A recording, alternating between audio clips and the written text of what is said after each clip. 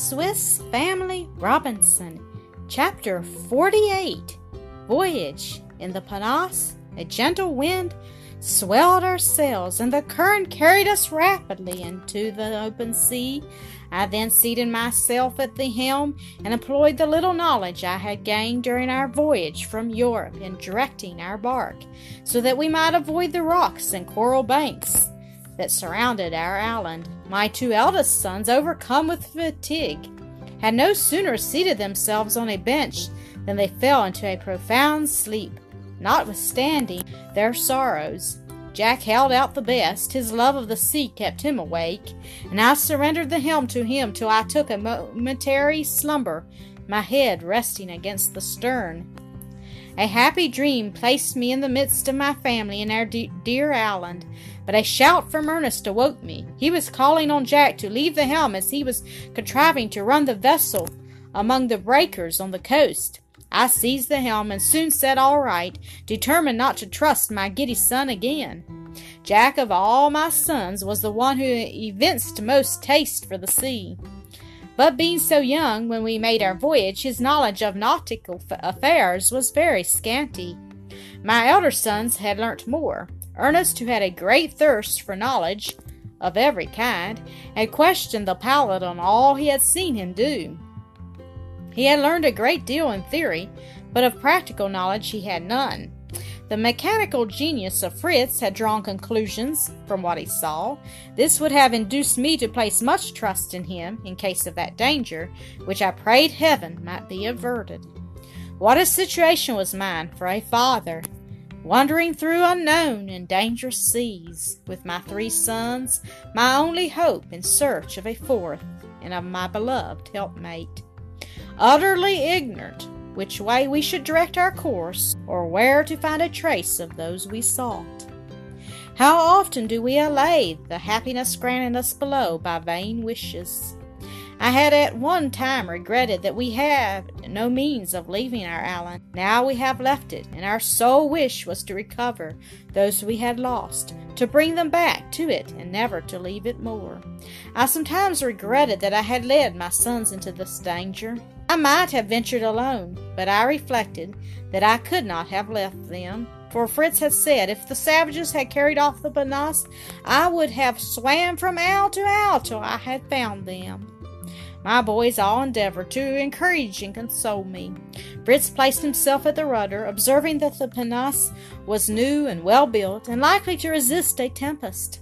Ernest stood on the deck, silently watching the stars, only breaking his silence by telling me he should be able by them to supply the want of the compass and point out how we should direct our course.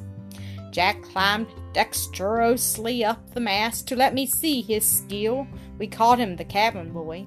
Fritz was the pilot, Ernest the astronomer, and I was the captain and commander of the expedition.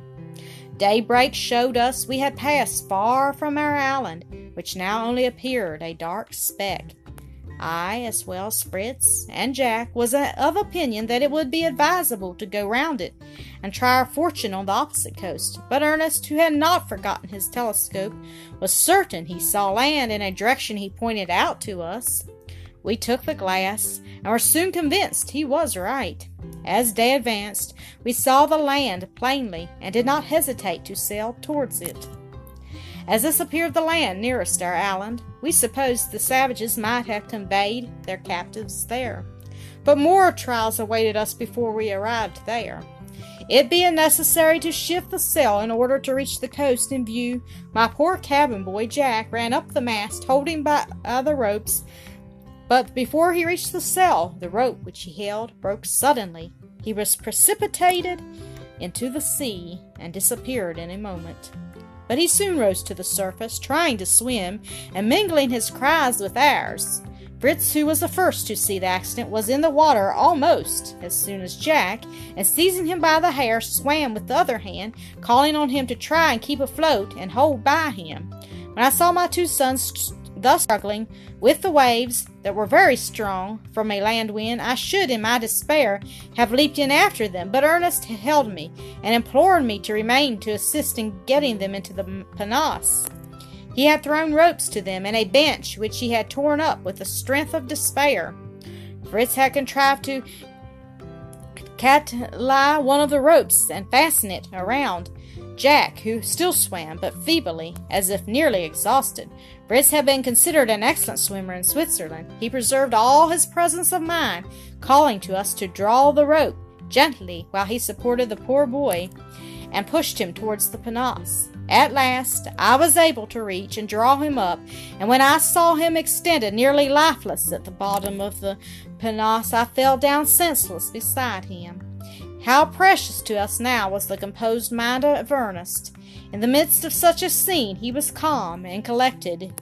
Promptly disengaging the rope from the body of Jack, he flung it back to Fritz to help him in reaching the pinnace, attaching the other end firmly to the mast. This done, quicker than I can write it, he approached us, raised his brother so that he might relieve himself from the quantity of water he had swallowed, then turning to me, restored me to my senses by administering to me some drops of rum, and by saying, "Courage, father, you have saved Jack, and I will save Fritz. He has hold of the rope. He is swimming strongly. He is coming. He is here."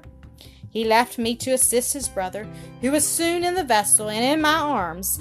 Jack, perfectly recovered, joined him, and fervently did I thank God for granting me, in the midst of my trials, such a moment of happiness. We could not help fancying this happy preservation was an augury of our success in our anxious search, and that we should bring back the lost ones to our island. "Oh, how terrified Mother would have been," said Jack, "to see me sink. I thought I was going like a stone to the bottom of the sea, but I pushed out my arms and legs with all my strength, and up I rose." He, as well as Fritz, was quite wet. I had by chance brought some changes of clothes, which I made them put on, after giving each a little rum. They were so much fatigued, and I was so overcome by my agitation, that we were obliged to relinquish rowing most unwillingly. As the skies threatened a storm, we gradually began to distinguish clearly the island we wished to approach, and the land birds, which came to rest on our sails, gave us hopes that we should reach it before night. But suddenly such a thick fog arose that it hid every object from us, even the sea itself, and we seemed to be sailing among the clouds. I thought it prudent to drop our anchor, as fortunately we had a tolerable strong one. But there appeared so little water that I feared we were near the breakers, and I watched anxiously for the fog to dissipate and permit us to see the coast. It finally changed into a heavy rain, from which we could with difficulty protect ourselves. There was, however, a half-deck to the pinnace, under which we crept and sheltered ourselves. Here, crowded close together, we talked over the late accident. Fritz assured me he was never in any danger, and that he would plunge again into the sea that moment, if he had the least hope that it would lead him to his mother and Francis. We all said the same, though Jack confessed that his friends, the waves, had not received his visit very politely, but had even beat him very rudely. "But I would bear twice as much to see Mother and dear Francis again. Do you think, Father, that the savages could ever hurt them? Mother is so good, and Francis is so pretty, and then poor Mother is so lame yet. I hope they would pity her and carry her." Alas, I could not hope as my boy did. I feared that they would force her to walk. I tried to conceal other horrible fears that almost threw me into despair. I recalled all the cruelties of the cannibal nations, and shuddered to think that my Elizabeth and my darling child were perhaps in their ferocious hands. Prayer and confidence in God were the only means, not to console, but to support me, and teach me to endure my affliction with resignation. I looked on my 3 sons, and endeavored for their sakes to hope and submit. The darkness rapidly increased till it became total. We concluded it was night. The rain having ceased, I went out to strike a light, as I wished to hang the lighted lantern to the mast, when Ernest, who was on deck, called out loudly, "Father, brothers, come and see! The sea is on fire!" And, indeed, as far as the eye could reach, the surface of the water appeared in flames. This light of the most brilliant fiery red reached even to the vessel, and we were surrounded by it. It was a sight at once beautiful and terrific.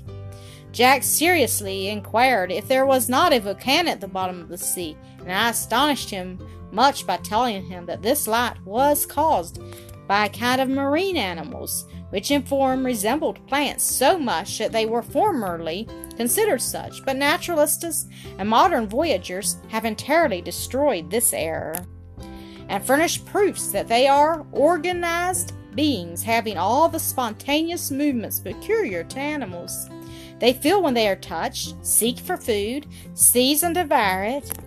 They are of various kinds and colors and are known under the general name of zoophytes. And this, which glitters in such beautiful colors on the sea, is zoophytes, said Ernest. See here is zoophytes, said Ernest. See here are some I have caught in my hat. You may see them move, how they change color, orange, green, blue, like the rainbow, and when you touch them, the flame appears still more brilliant, though they are pale yellow. They amuse themselves some time with these bright and beautiful creatures, which appear to have but a half-life. They occupy a large space in the water, and their astonishing radiance in the midst of the darkness of the atmosphere has such a striking and magnificent effect that for a few moments we were diverted from our own sad thoughts. But an observation from Jack soon recalled them. If Francis passed this way, said he, how he would be amused with these funny creatures, which look like fire but do not burn. But I knew he would be afraid to touch them, and as she likes no animals she does not know. Ah, how glad I shall be to tell her all about our voyage, and my excursion into the sea, and how Fritz dragged me by the hair, and what they call these fairy fishes. Tell me again, Ernest. Pyrosoma, Mr. Perron calls them, said Ernest. The description of them is very interesting in his voyage, which I have read to Mother, and as she would recollect it, she would not be afraid. I pray to God, replied I, that she may have nothing more to fear than the pyrosoma, and that we may soon see them again with her and Francis. We all said amen, and the day breaking we decided to weigh the anchor and endeavor to find a passage through the reefs to reach the island, which we now distinctly saw, and which seemed an uncultivated and rocky coast. I resumed my place at the helm, my sons took the oars, and we advanced cautiously, sounding every minute. What would have become of us if our pinnace had been injured? The sea was perfectly calm, and after prayer to God and a slight refreshment, we proceeded forward, looking carefully round for any canoe of the savages. It might be even our own, but no, we were not fortunate enough to discover any trace of our beloved friends, or any symptom of the isle being inhabited. However, as it was our only point of hope, we did not wish to abandon it. By dint of searching, we found a small bay which reminded us of our own. It was formed by a river, broad and deep, enough for our pinnace to enter. We rowed in, and having placed our vessel in the creek, where it appeared to be secure, we began to consider the means of exploring the whole land.